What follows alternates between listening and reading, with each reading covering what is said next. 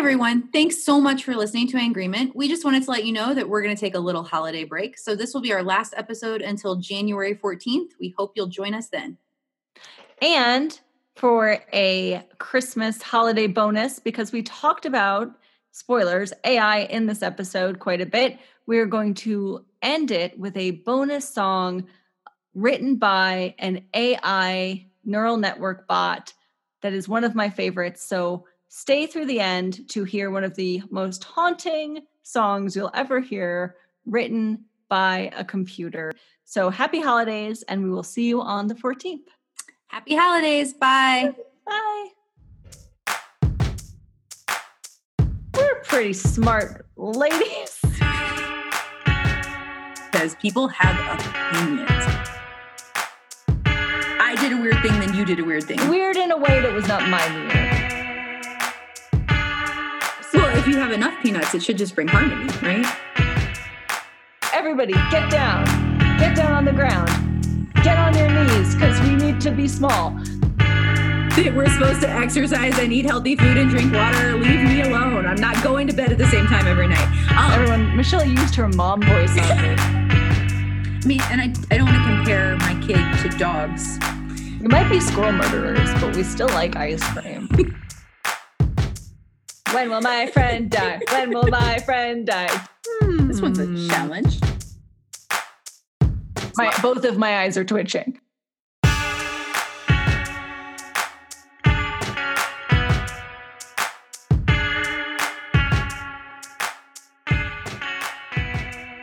Hi, I'm Catherine. And I'm Michelle. And this is Agreement, where we each bring one weird thing, one pop culture thing, and one research thing, and try to make them all fit together.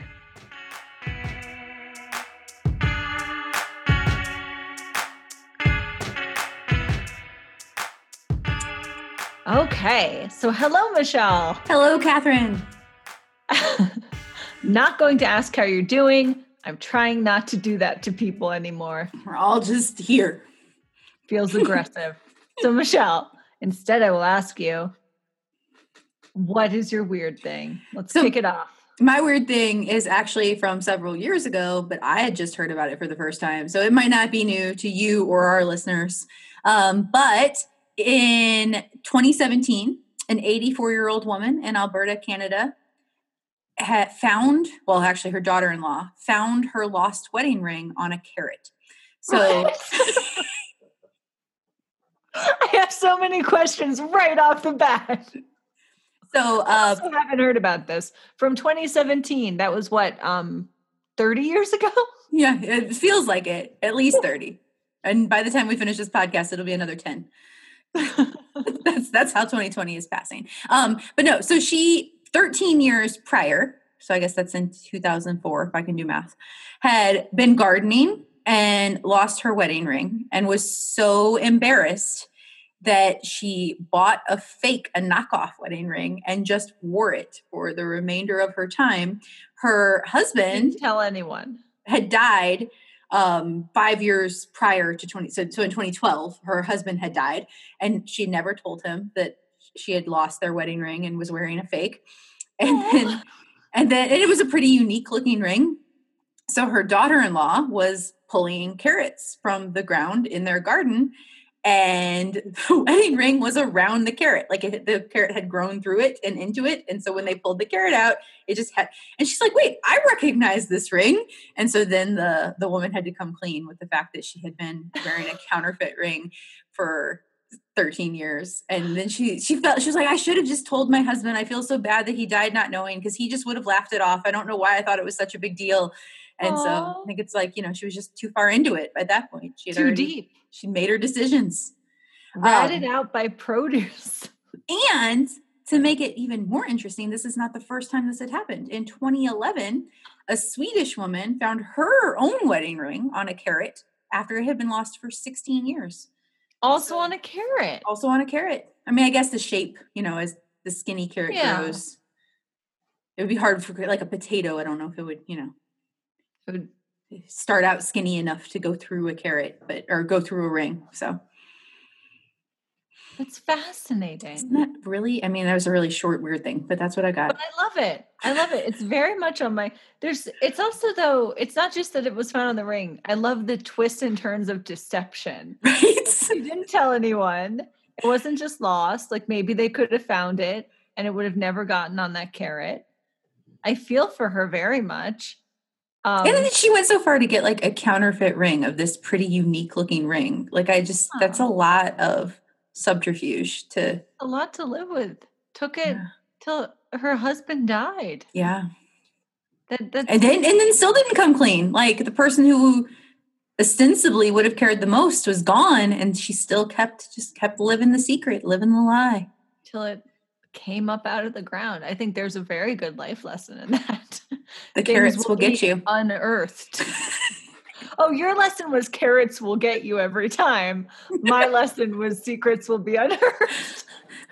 Do you have a relationship with carrots, Michelle? Mine is definitely more realistic. Well, I was thinking of there's like a Halloweenish book called Creepy Carrots that my 4-year-old loves to read, and it's about these carrots that there's a little rabbit who is eating them every day, and he's going to, and so there's a story about creepy carrots, and suddenly he's seeing them everywhere, like he's seeing them in the shed, but it's just orange garden tools, and he's seeing them under his bed. It's actually just like orange boots or whatever, but he gets so freaked out that he goes and he builds like a fence around the garden patch and digs a moat around it.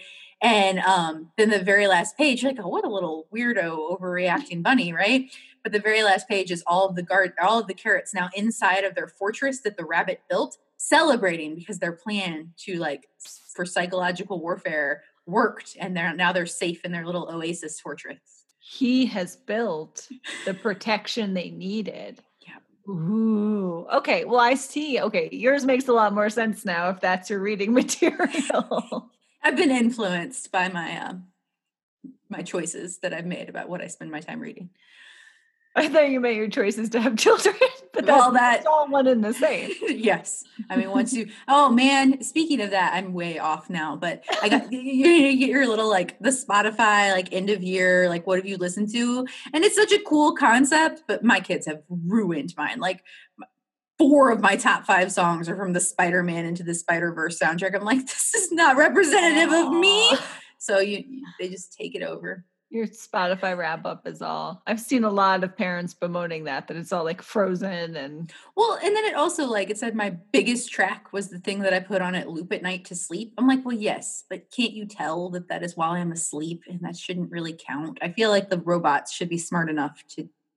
Oh, well, here's a spoiler for one of my topics. I'm a very bad aunt. Because when my niece requests music, I go over to my iTunes. The only reason I still have iTunes on my phone is so it doesn't mess with my Spotify wrap up. So that when she wants to listen to The Princess and the Frog, I'm like, you can, to your heart's desire. On here, where you don't mess up my algorithms. Yes. Although one of her favorite songs is Lionel Richie's Dancing on the Ceiling, which I'll take that.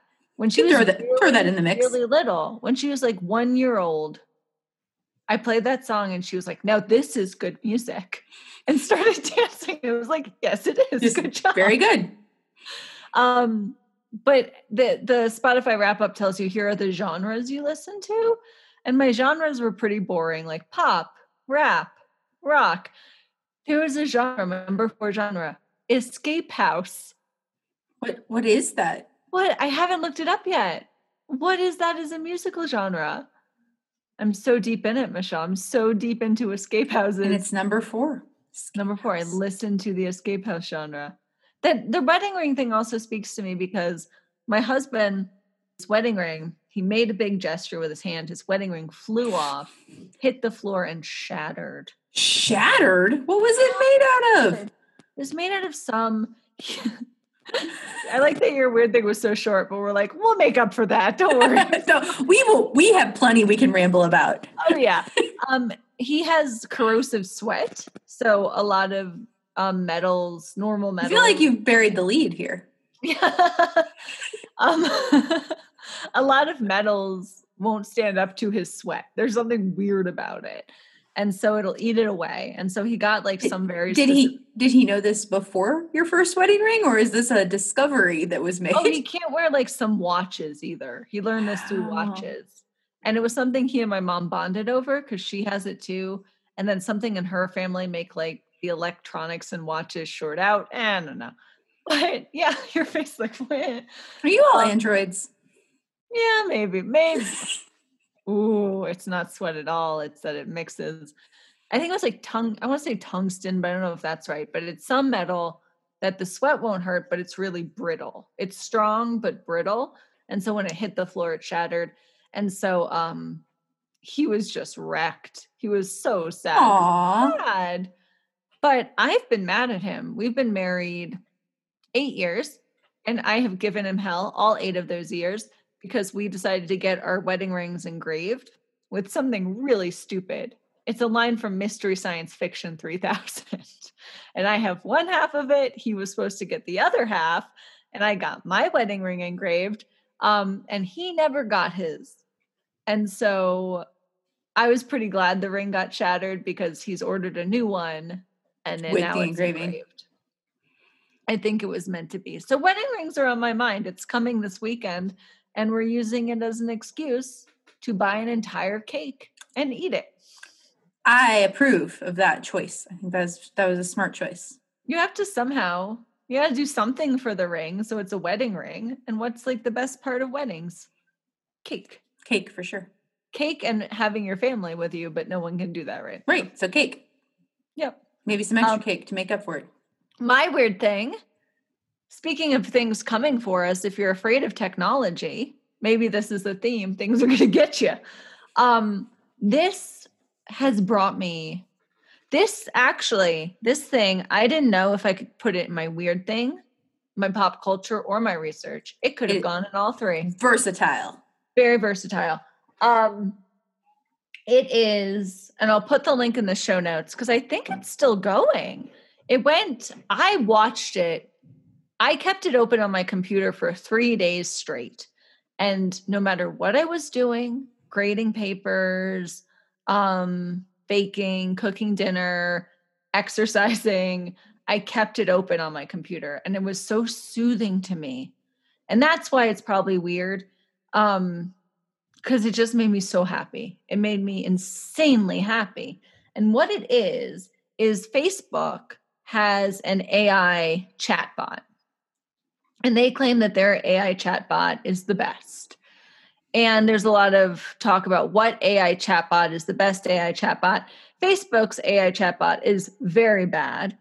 And so there's a different AI chatbot called Kuki, Kuki, that has won a lot of awards. It's beat the Turing test. And so they challenged the Facebook AI chatbot to a chatbot battle. They made an avatar for their bot, and then they made an avatar for, why can't I think of the person who founded Facebook? Zuckerberg? Mark Zuckerberg, thank you, for him. So they put it on YouTube, and they had their avatars, and they just put the chatbots in conversation with one another. And they did that for days and days and days and days. And this happened actually like 3 or 4 years ago, where they put 2 Google Homes next to each other and just had them talk to each other. And it was amazing. And I remember that I listened to that forever. So there is something about Is it because you're an Android? Oh no, it is. We're learning something. Oh no, this is like the scene in Blade Runner. I didn't know. And now I know. No, my life. Oh, Michelle is now holding up an origami unicorn and everything is coming undone. Sorry. Back to you. Yes. Maybe that's why. I don't know. There are people that are interested in it, but I haven't met anyone yet that can watch it for hours. It drove my husband insane. I'm like, I'm not turning it off. I love this. So it happened a while ago with 2 Google Homes, and they just talk to each other. You just it's so soothing. You gotta watch 2 bots talk to each other because they're really good. The technology is really good. And there are several things I like. I like how they will give themselves names, but those names change probably every 4 hours. So when I came in, one of them was named Kobe Bryant and the other one was named RoboCop. Okay. But their mother was also RoboCop. I mean, that kind of makes sense. Yeah. There's some funny lines. One of them was like, I require only kebabs. I could eat it all day. And then another good line from it was, we were talking about blind people seeing their dreams. And then they had a really deep discussion about blind people can't see, but they can see their dreams. And it got really deep. And then, so they said, I'm still confused. You're confusing RoboCop with your mother. And then they insist RoboCop is their mother. There was a whole time where they started talking about Pac-Man, and the good chatbot made a joke. And they're like, well, I haven't played Pac-Man, but some people say I eat as much as Pac-Man, which confused the Mark Zuckerberg robot so much that he went into a 10-minute long rant where he went, I want to see the pack eat man, pack eats man, pack eats man, pack eats man, pack eats man. And it was wild. So, it's like some secret code that breaks it. I know. But then the other bot went, I can't remember verbatim, but they like acknowledged that. They're like, did you just short circuit? Do you need to be restarted? And it was like a robot burned to a robot. Do you need to be restarted? I mean, that has to be like the worst thing you can say to a bot from a bot, right? So I don't know if this is only me, but it's very weird. It's a weird thing to watch two bots talk to each other. And I'm going to say it's even weirder because of the huge amount of joy and entertainment I get out of it. So yeah, I just really recommend to watch that Twitch live stream.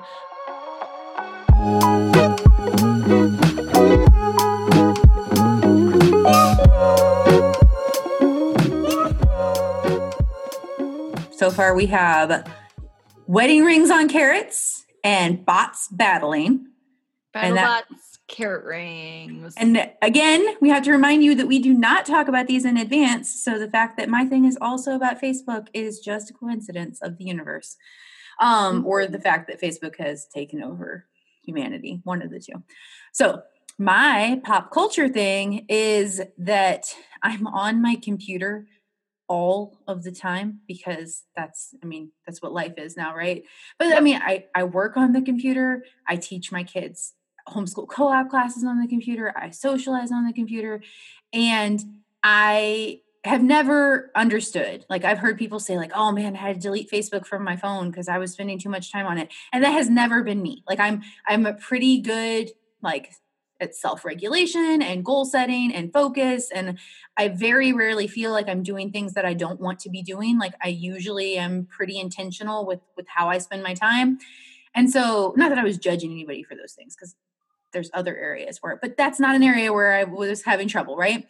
But that is not the case anymore because I get sucked into the Facebook feed because I feel like somebody said, there's all the comments about doom scrolling, right? But then somebody said that there's also hope scrolling where you're like, just show me some good news, right? Like, let me see that some of my friends are happy. More like gambling, right? Doom scrolling is like a black hole you suck yourself into, but that feels like just one more scroll and I'll get it.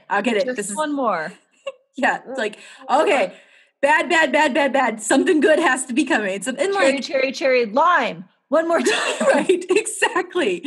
And like the news has been like so many individual people are having such a hard time right now. And then like there's something that feels particularly bad about the voyeurism of Facebook, but then the apathy of like, oh, but I'm busy right now. Like it feels like yes. Because it's not, I mean, if they called me on the phone and were like, oh, so-and-so's in the hospital and I'm really scared, I wouldn't be like, I'm working right now, bye, and hang up. Yeah. But obviously there's not an interaction on Facebook, so they can't see, but I still feel that like I feel like I owe them like those, like, oh, I need to sit with this for a minute and think about this. Like I owe this person who I care about a moment of my respectful time. And right now there's just so much going on that's a lot of moments of time. Like it feels very overwhelming. And so I was like, I can't keep doing this, but I have to be able to see my Facebook notifications for work. Like I have, because I run an online homeschooling business. And so if people like the customer service is often through Facebook messages, and parents will message me about their students through that. Like a lot of my communication happens on Facebook. And so I have to be able to get notifications. And that's not to say that I need it constantly. Like I obviously could just check in like every 2 hours and the world would not end, but I am not going to not check my notifications like every, I don't know, like 20 minutes, like after I finish a task. Like I'll finish a task and then I'll go and check all my different email, all the different places that somebody could need something, right? And Facebook is one of those. And so but when I opened up Facebook to check my notifications, I would end up in this just pit of and maybe it is like gambling, right? And then like it was like some weird combination of doom scrolling and hope scrolling. And if I saw the doom scrolling, I'm like, well, now I need some hope to balance it out, and I have to keep going till it's balanced, and it's never going to be. And it just like it was just a really not good place to be. So I was like, there has to be a solution to this. There has to be a way to get Facebook notifications without seeing the Facebook feed.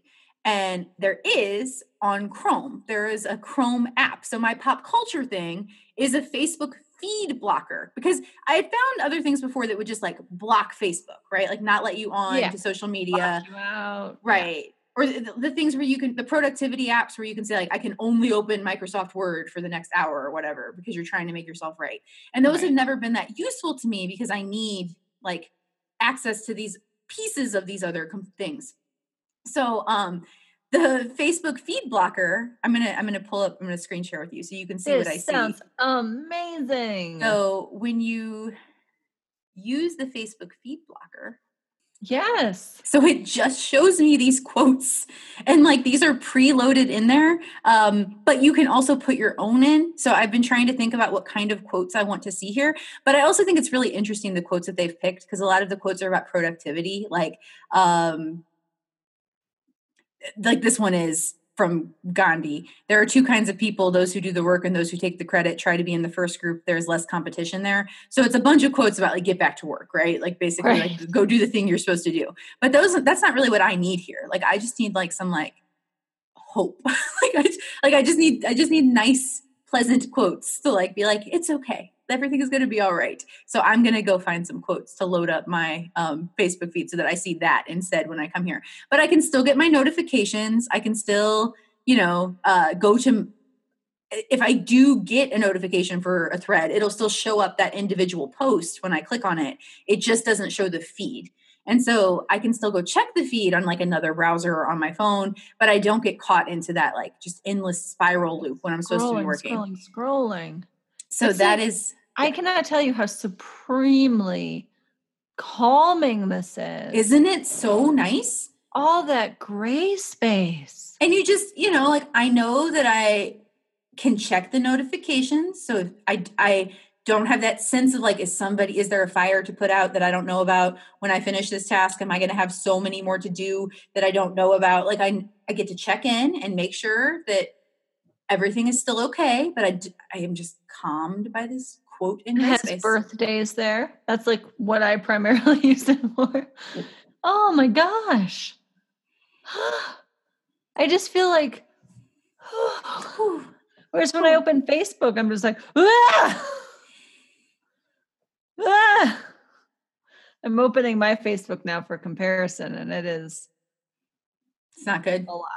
Yeah. It's just like, So the Facebook feed blocker on Chrome, the Chrome extension for Facebook feed blocker, that is my pop culture thing. And I'm also just very curious about the preloaded quotes. And like, it's just interesting to me that they're all about the kind of the assumption that the reason you would want to block your Facebook feed is so you can go be a good capitalist and do some more production. But I think there are other reasons that you might want to. But I like that you can load your own quotes. That is nice. Actually, I'm surprised they let you do that, and that is very refreshing. Have you thought of any hopeful quote? Have you found any hopeful quotes that work. I put one from The Good Place. It's Oh, what is it? Let me see. I think it's from season 4. Our fates are sealed, but no, I think it's from season 2. Our fates are sealed, but I think we have one move left. We can try. So that's the one that went in. I like that one a lot. I like that a lot. Speaking of Spotify wrap up, my husband's most binge podcast was your Mother Daughter Good Place podcast. Trying her best. I feel so honored. Yeah. We have to start season 3. That's starting. Wasn't my podcast. We don't have as many episodes. It's true. I have a very simple pop culture thing. I see a personal theme here happening, which is that it's something, but it ties into your first thing, in that this is something pretty old. This is something I would say from maybe 2015. I'm not entirely sure. It's an app that I really, really liked when it first came out, and I was obsessed with. So obsessed with it that my mom, I think, bought me like merch from it. I have a nice little cup covered in it that I use to put my pencils in. And it's an app called Neko Itsumi. Oh, I remember when you were into that. I did not understand it, but I remember. And they're gonna be like, "Oh yeah, I like that." You're like, "No, I remember you're really into that. I don't get it." And it's Neko Itsumi. It's Nekoatsume. Neko Itsumi. And yeah, I was super obsessed with it. And then it just, it runs its course. Apps do that, right? Like they have their they burn bright and then they fade out. Yeah. Yeah. And I hadn't thought about it. And then just everything, there's a lot going on right now. Everything's really difficult for so many reasons. I won't start listing them off, but something made me go, you know what I could really use right now is some Neko Itsumi. And I downloaded it. Sad to say, I lost my previous game. It's a game about cats, which means all my cats are dead. But so I started from scratch. I did call my mother and talk to her about it because she was obsessed with it too. And she said, yes, I have played that game every day. Every day for 5+ years, she has played it. So she has a lot of cats. I mean, you acquire cats over time, right? There's a limited amount of cats you can get, but the cats give you fish. And so my mom has something like 1 million fish. It's cats amazing. Give you. See, this is why I always get lost in the. I did get confused by it, but I'm going to show you. Here's some of. I'm showing Michelle some of my cats. Yes, I see them. So the game it's an app. And the premise of the app, I think it's free because you can buy fish if you don't want to wait for your cats to give you fish. Is that it's basically you have a little backyard and you leave out food and toys and cats come and play with them and eat your food. Super simple. So simple that, yes, Michelle's looking at me like, what are you talking about? And basically you can buy toys. So you feed the cat. Fish? Are fish currency? The fish is money. Okay. Fish is money. There's gray fish and there's goldfish and they're money. And if you save those up, you can get different toys. You get balls of yarn, boxes, backpacks, various cushions for the cats to sit on, snow globes. There's seasonal toys. You can get Christmas stockings. Nothing I am going to say about this game will make it sound exciting because it's not. But it is. Excitement isn't the only reason to do something. Exactly. It is tranquility. It's supremely tranquil and comforting and just capital N, capital I, capital C, capital E, nice. It is such a nice game. You leave food out for the cats. You can leave them free food. They don't like it. They like fancy food, and you can buy very fancy food. And that's a trade-off. You have to decide. But they will leave you more fish if you give them fancy food. And the fun part that I really like is you can rename the cats. They come with names, but I like to rename them. Can you tell us who some of your cats are? Okay, I'm going to go to my cat book and we'll read through some names. There is Franz Meowling. Aw, look at Franz. There's Franz Meowling. It's very sorry. He likes and so you can see in the cat book they tell you their top 3 toys that they like the most, their personality. Franz Meowling, he's mellow. He's a mellow cat. Their power level, because if some cats both like a toy, the other cat can kick the other cat out. So there is a little bit of violence here. Will Forte. I don't know why I named one of my cats Will Forte. I did name one Azrael Gabby's son, which is a throwback to my Christmas movie. Nicole Kidman. These are stupid names. Okay. Yeah, none of these are actually really good puns. So I can see why this would be entertaining. I could see why this would be fun to name them after their personalities or some characteristic. Oh, well, I named this one your Meowjesty because he's very fancy. Meowjesty. I named this one Joe DiMaggio because he's a baseball cat. Oh, baseball cats. Sometimes there's special cats that come. But the other added element that I will say is very fun is that if the cats like you enough, if you leave out toys that they like, they will become your friend. And then they bring you a special present. And it's the cutest thing when that little screen happens. That's it. I love it. That's my pop culture. It's a game I played and thought was cute, but now it is a game I deeply need for comfort. Yeah. I mean, like lava lamps were a thing for a very long time. And this feels like a step up from that. I think that we're seeking out. It is. Yeah. Excellent. But I'm also just shout out to my mother she's like, yeah. Committed. I wake up in the morning. I leave them food once a day. That's it. She's not letting her cats die. And she's literally swimming in fish. 50 goldfish sashimi boats every day if she wanted. That'll make sense if anyone goes plays the game. It's a big deal. It's a big deal. She's a big deal. I only have 5 goldfish. A sashimi boat costs 50 goldfish. So there's no sashimi boats in your future? No. I blew all my money on a 999 gray fish dinosaur scratching post. I mean, that sounds like a solid choice. It's very solid. Bernard Stiegler loves it. Now you get presents. Loves it.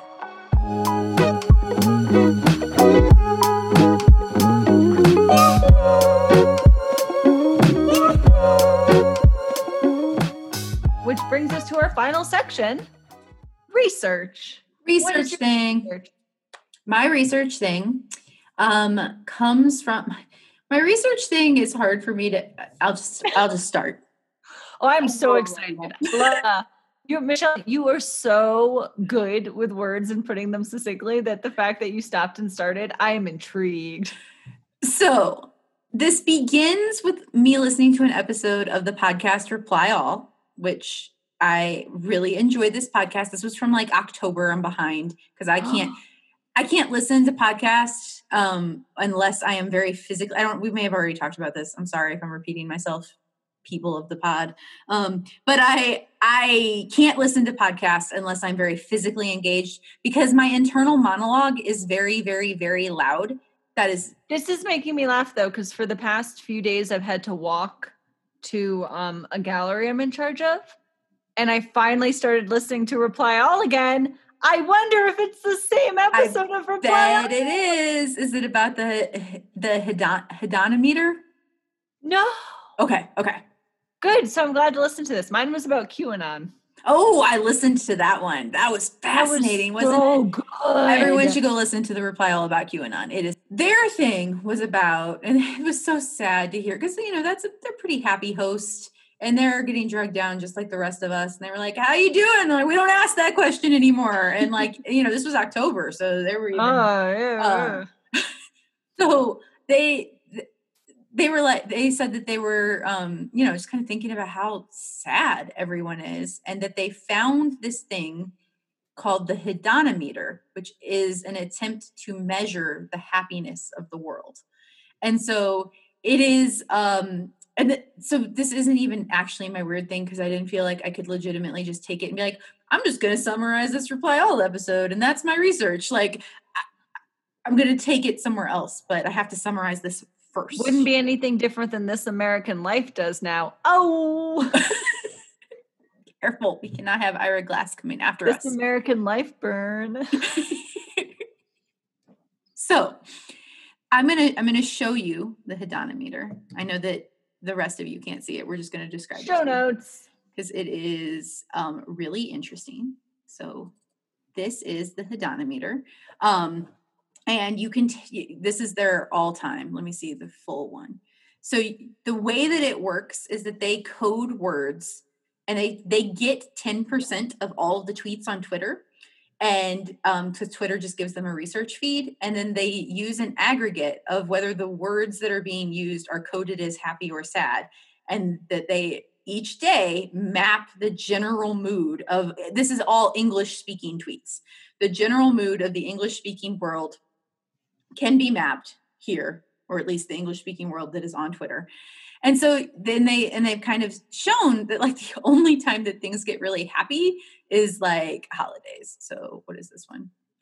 Christmas Day. So this is the highest one on the map is Christmas Day 2014. Actually, Christmas Day 2009 was probably a little higher. So this runs from 2008 to 2020. And as you can see, things are not good in 2020. Like the happiness has dropped. And if you look at just 2020, like they were talking on Reply All about how much.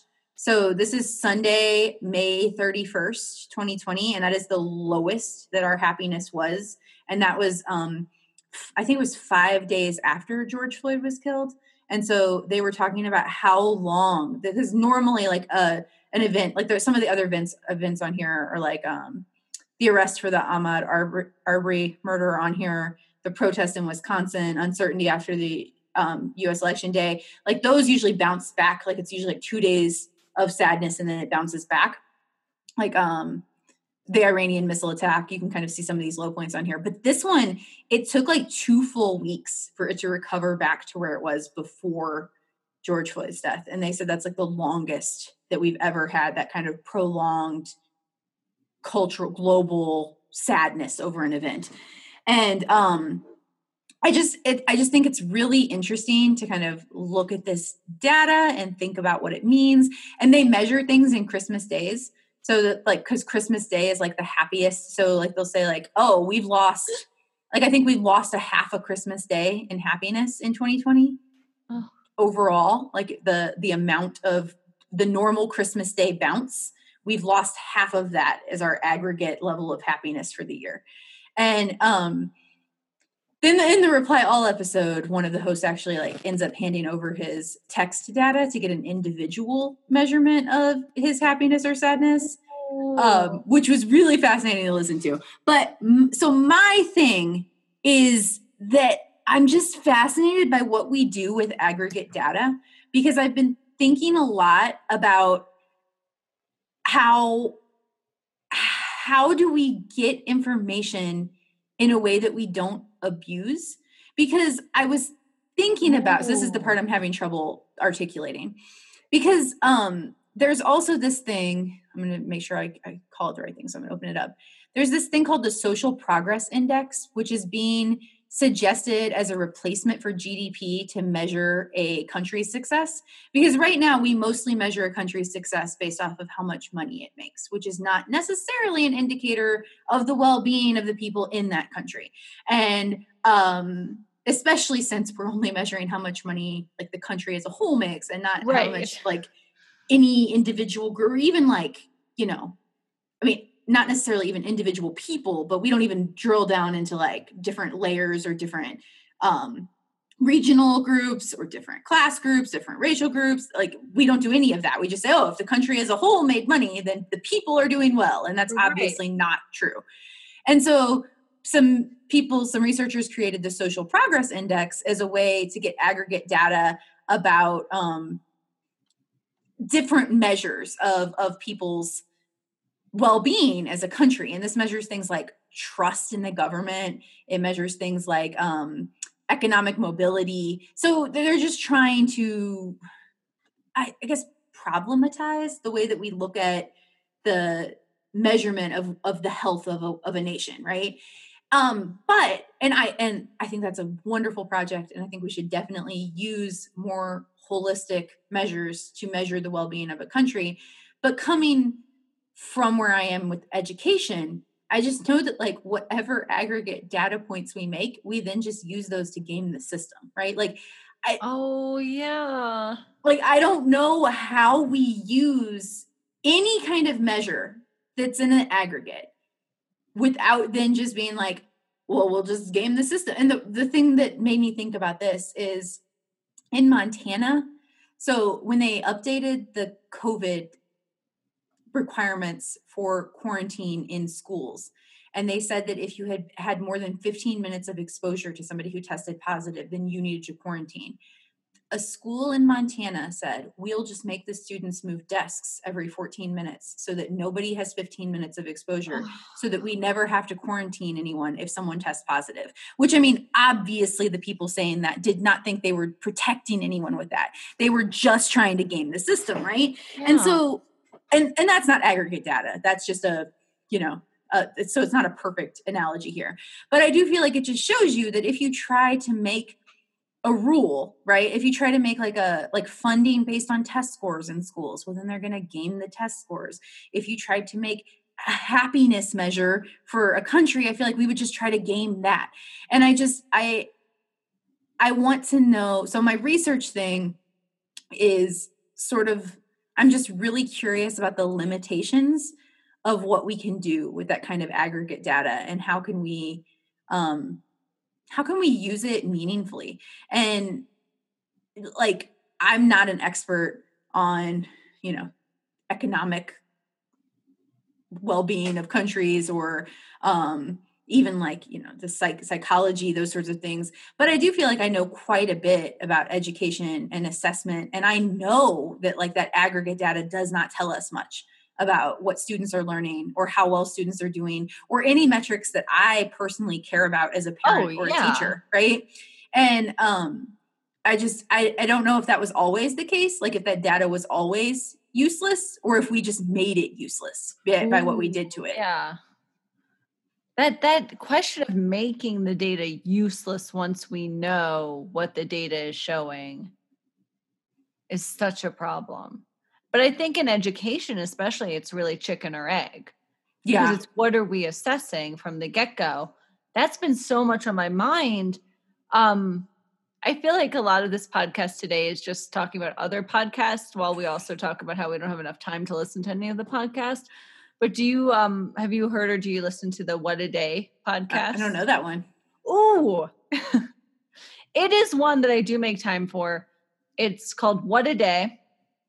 And Akilah Hughes, and I don't remember the name of her co-host off the top of my head, but it's a really good, like, here's what's happened in the news today. And yesterday, like a quick recap of here's the news. And they were talking about a lot of, since so many university students have, well, anyway, I listen to that every morning when I make breakfast and have my coffee. So I find time for that podcast. But they were talking one day about how, since so many universities are moving to online teaching because of the pandemic, that there's a lot of software now so that we can still give them the exams we're used to giving them, closed book, timed exams. There's all this software, right? Is this like the ones that watch their hands? Yes, like, to make sure that to make sure they're not cheating, which is creepy. Full of problems. Creepy. Highly problematic. It's creepy, it's invasive, it's usually wrong, and then it's also like, if you need that to make sure your test is valid, then you didn't write a very good test. Ding, ding, ding. I was listening to them talk about it on One a Day, and they mentioned schools such as the University of Colorado, Colorado Springs. And I went, oh, I got a shout out.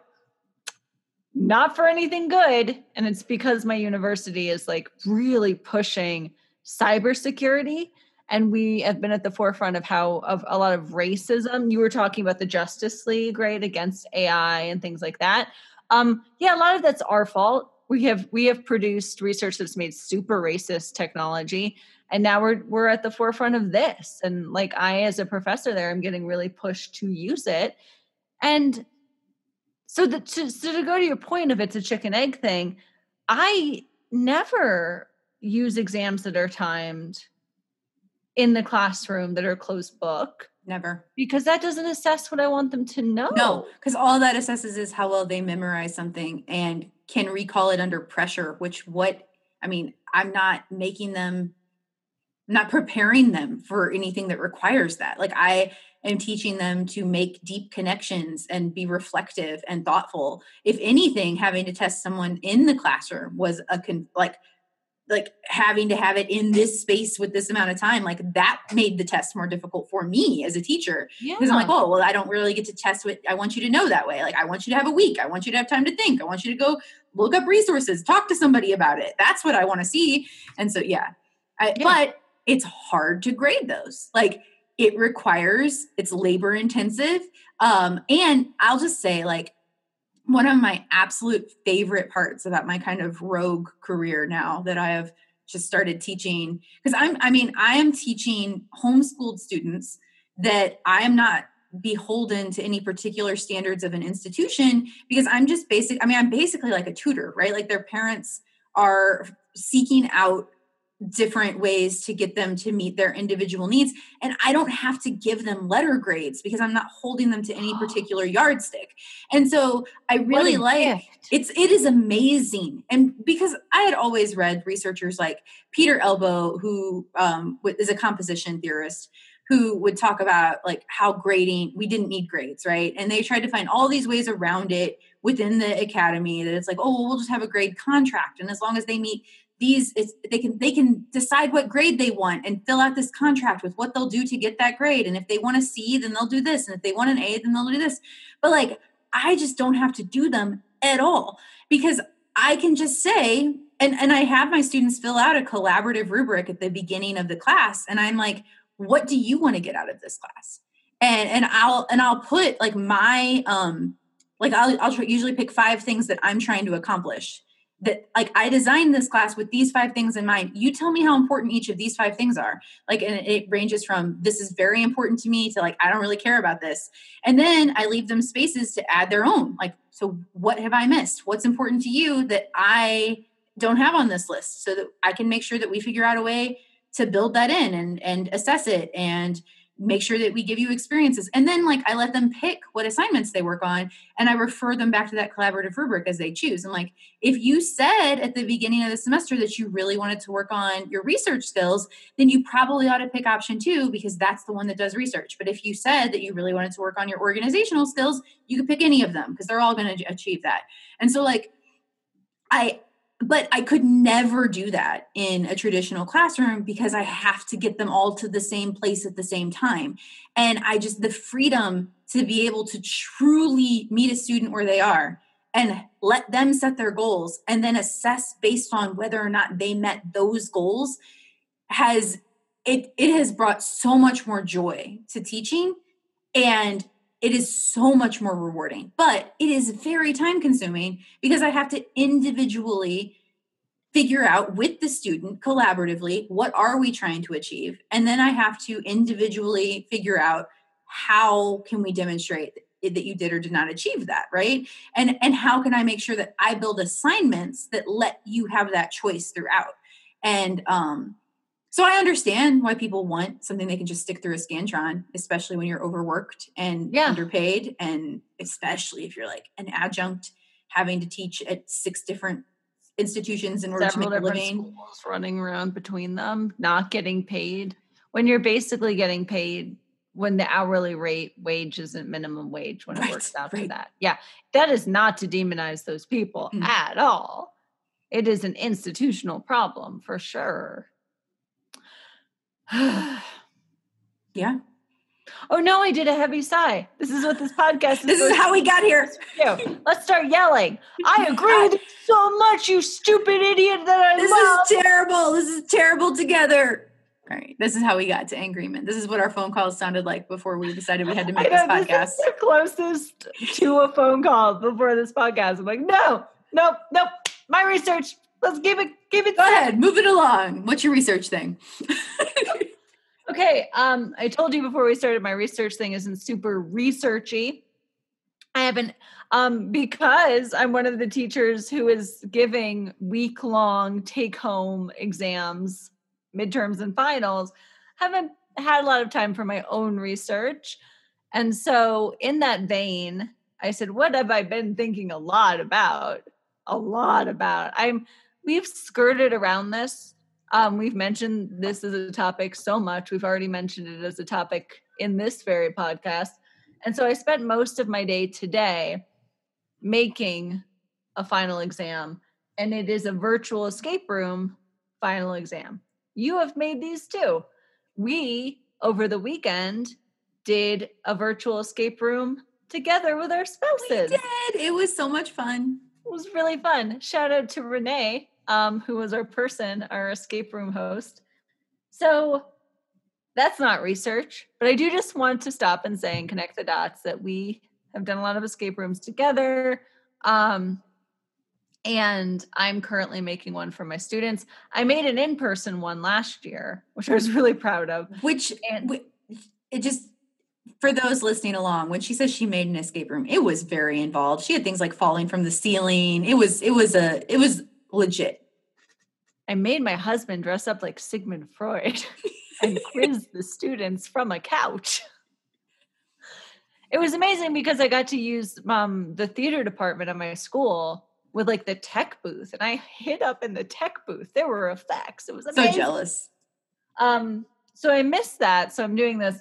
And I've also been playing at home a lot of Escape Room in a Boxes, which you just played as well. It took us like 2 hours. I am embarrassed by our Escape Room in a Box experience. I'm hoping that we got the mechanics of this one down, so maybe the next one will go faster, because we were not good. What level was yours? It was it was like the 2 one. Oh, 2.5 is pretty easy, but you did it with a lot of people. But yeah, I highly recommend those. And I even more highly recommend, I swear this is all getting to research, but I'm just using this as a dump right now. That also there's something called Unsolved Case Files, which I've mentioned to you before, but I also want to recommend that to everyone.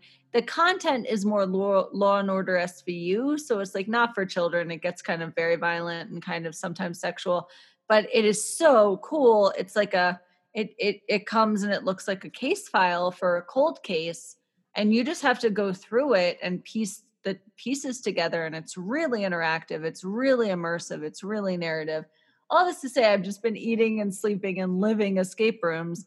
And so that doesn't have much to do with research, except that like I've been researching them, right? I've been playing them for fun. I've been using them in my job. I've been doing them with my friends. Yeah. And so that reminded me, because also I was struggling for this category this time, that I am very interested in escape rooms and their mechanics and what works and what doesn't.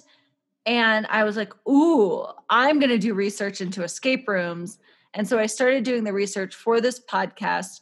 And then I stopped myself because there is, like, within academia, there is a field of study called like game studies, right? Mm-hmm. And people study games. They study video games. They study mechanics of other games. I have a lot of really, really good friends who are in game studies. And last year when I was trying to figure out how to make a final exam escape room in the real world, not virtually, I found a podcast. Again, this episode is just all us telling you podcasts to listen to in a podcast, but it's called Every Game in the City. So no matter how much research I could do on escape rooms for you and talk to you about like the intricacies of what makes an escape room and how they are different from one culture to another. This podcast has done it already. So I'm really going to, again, just recommend this podcast. It's called Every Game in the City. And it's basically a group of game makers, people who make games, both video games and escape rooms, and then academics.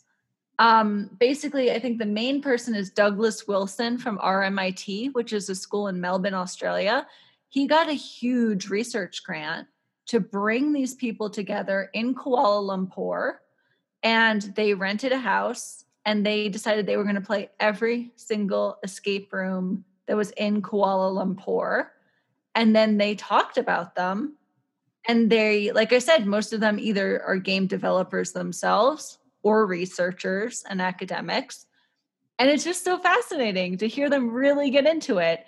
And it's very interesting to see what escape rooms outside of the US are like. They're a little more dangerous. There's a lot of times where they're like, this would not be allowed in the US. We thought we were going to hurt ourselves. And if anyone has tips on what do you do when you listen to podcasts? What are activities we could start doing? Right. How do you make the you in your head shut up? Or although I found out that this is not a problem for everybody, that I have I cannot remember what it's called. I don't have images in my head. So, but when I first found out that other people do have, which was not that long ago, like it was within the last year, that like I always thought that when people were saying like, oh, picture that, I thought it was a metaphor. Like I didn't know people could see things in their heads, and it like blew my mind. And then I was like, I don't understand.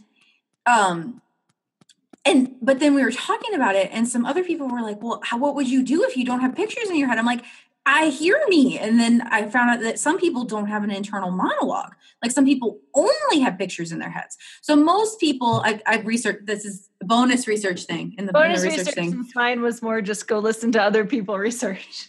That there's like a continuum, and most people have some combination of images and an internal monologue.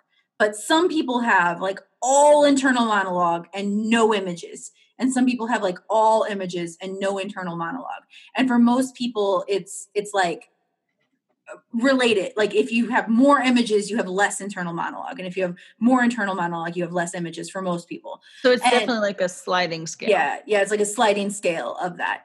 And like my internal monologue is literally constant. Like it never stops. And my husband can just fall asleep. Like he just like lays down and just goes to sleep. And what?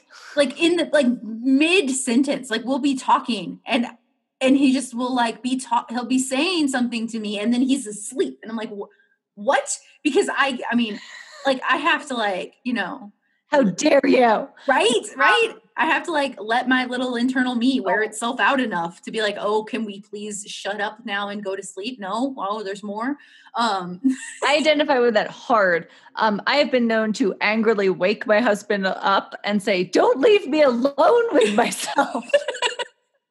Because he's exactly the same. Just right asleep, as if that's what our bodies are meant to do. Right. What is that? But like, so I'm really jealous of people who don't have to listen to themselves all the time because I'm a lot.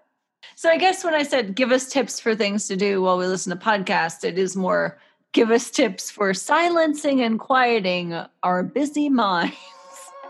What do you got?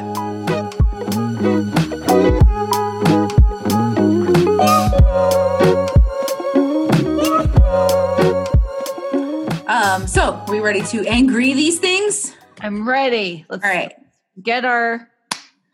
Crack this fortune cookie open. So my weird thing, just to remind everybody, was wedding rings on carrots. I think that might be my favorite weird thing you've ever had. Nope, ginkgo trees. I was going to say better than ginkgo trees. Nope, ginkgo trees are it. But I just love it. I love nature. I love nature so much. Okay, carrots. AI. The chat bot war. Bot battle. And then we have Neko Itsumi, the cat app for and the Facebook feed blocker. Your Facebook feed blocker. Finally, we have happiness scale. And what do we do with aggregate data? our own data. So my Fitbit tracks my sleep, and I never get above a C, and it makes me mad. And because I'm not a C student, and so it makes me angry. But I do think it's hilarious because now like I've set some goals around my heart rate. So like I'm trying to get cardio minutes so many times a week. So like half the time I'm like literally running in place in my house and looking at my wrist and like, it's not high enough to count as a cardio minute. But then I'm also trying to meditate, but I'm really, really, really, really, really bad at meditating. So I'm focusing more on just like the physical aspects of it so I'm like, can I get my heart rate low enough? So I feel like I'm just like constantly like trying to track my heart rate up and then track my heart rate down and then track my heart rate up and then track my heart rate down. And so, but because you know that data, it's exactly what you're talking about. Yeah. If you couldn't visualize through technology your heart rate, how would you do cardio? How would you meditate? Right. What would that even mean to me? It would look vastly different.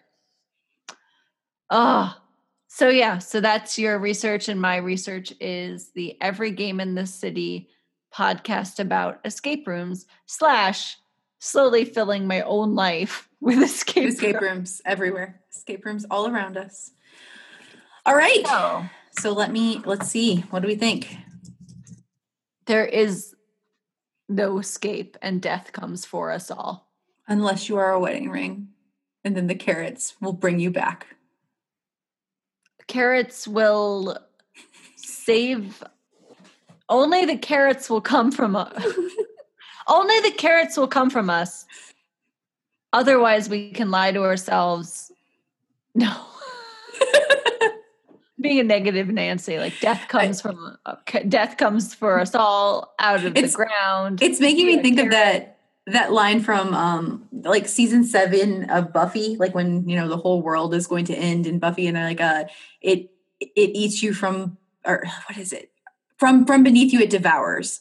But the bad guy, like the bad guy turned good, I can't remember his name, he misinterpreted the Latin or whatever it is as it eats you starting with your bottom.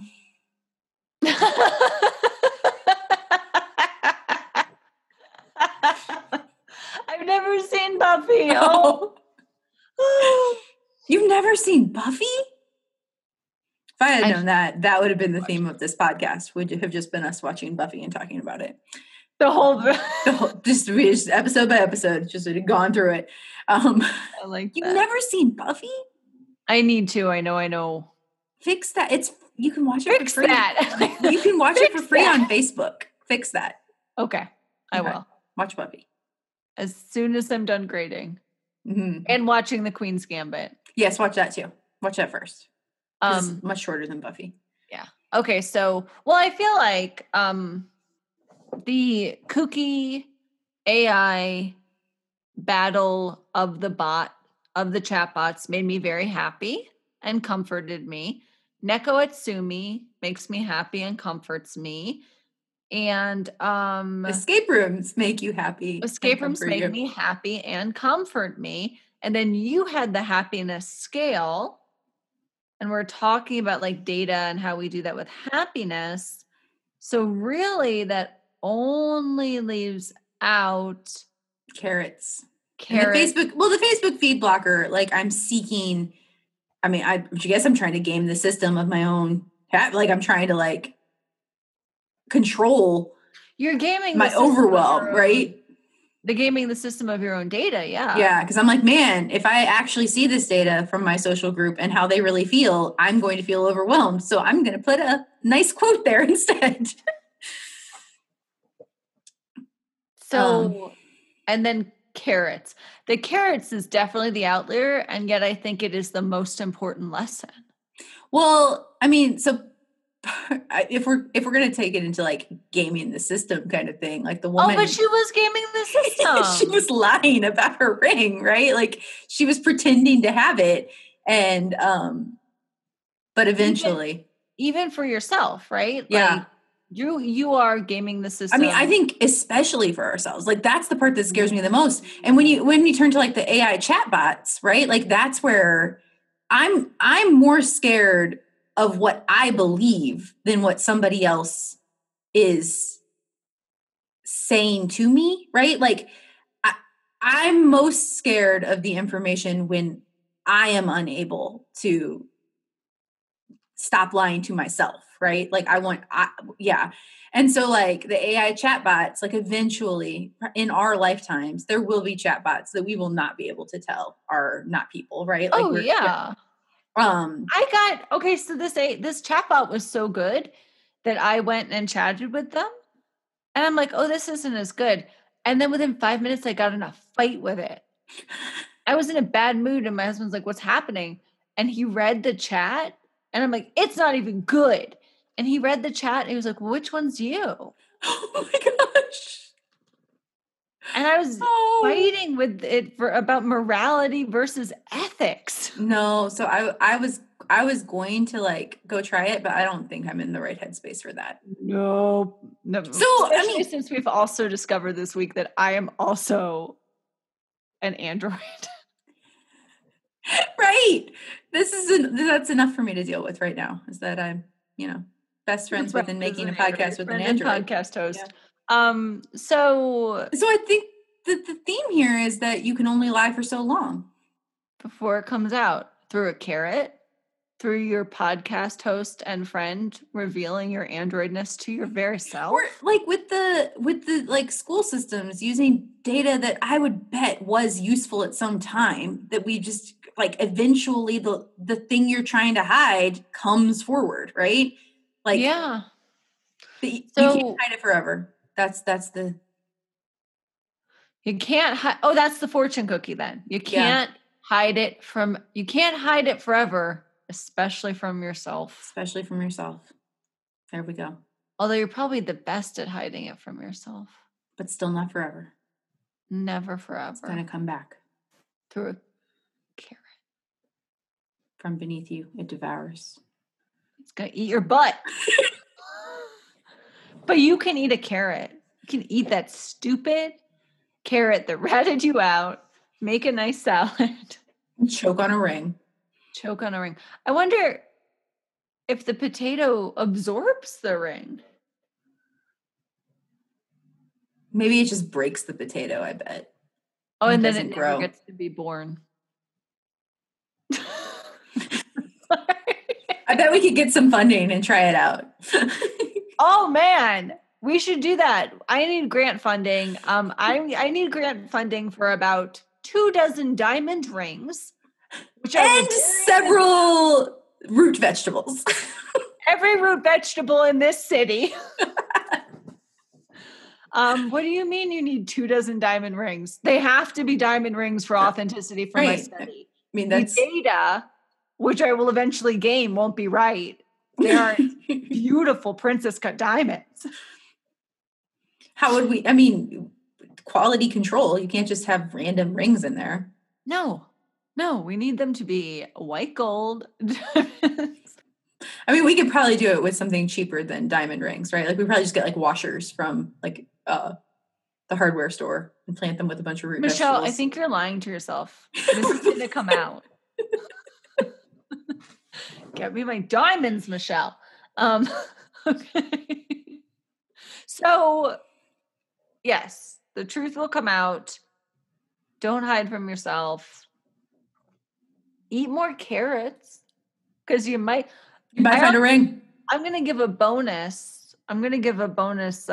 Fortune cookie, which is there could be a diamond at the end of the carrot, like a pot of gold at the end of the rainbow. Diamond at the end of the carrot. Could be a diamond at the end of the carrot. Keep eating that carrot. Keep chewing. Goodbye, everybody. Goodbye. Till next time.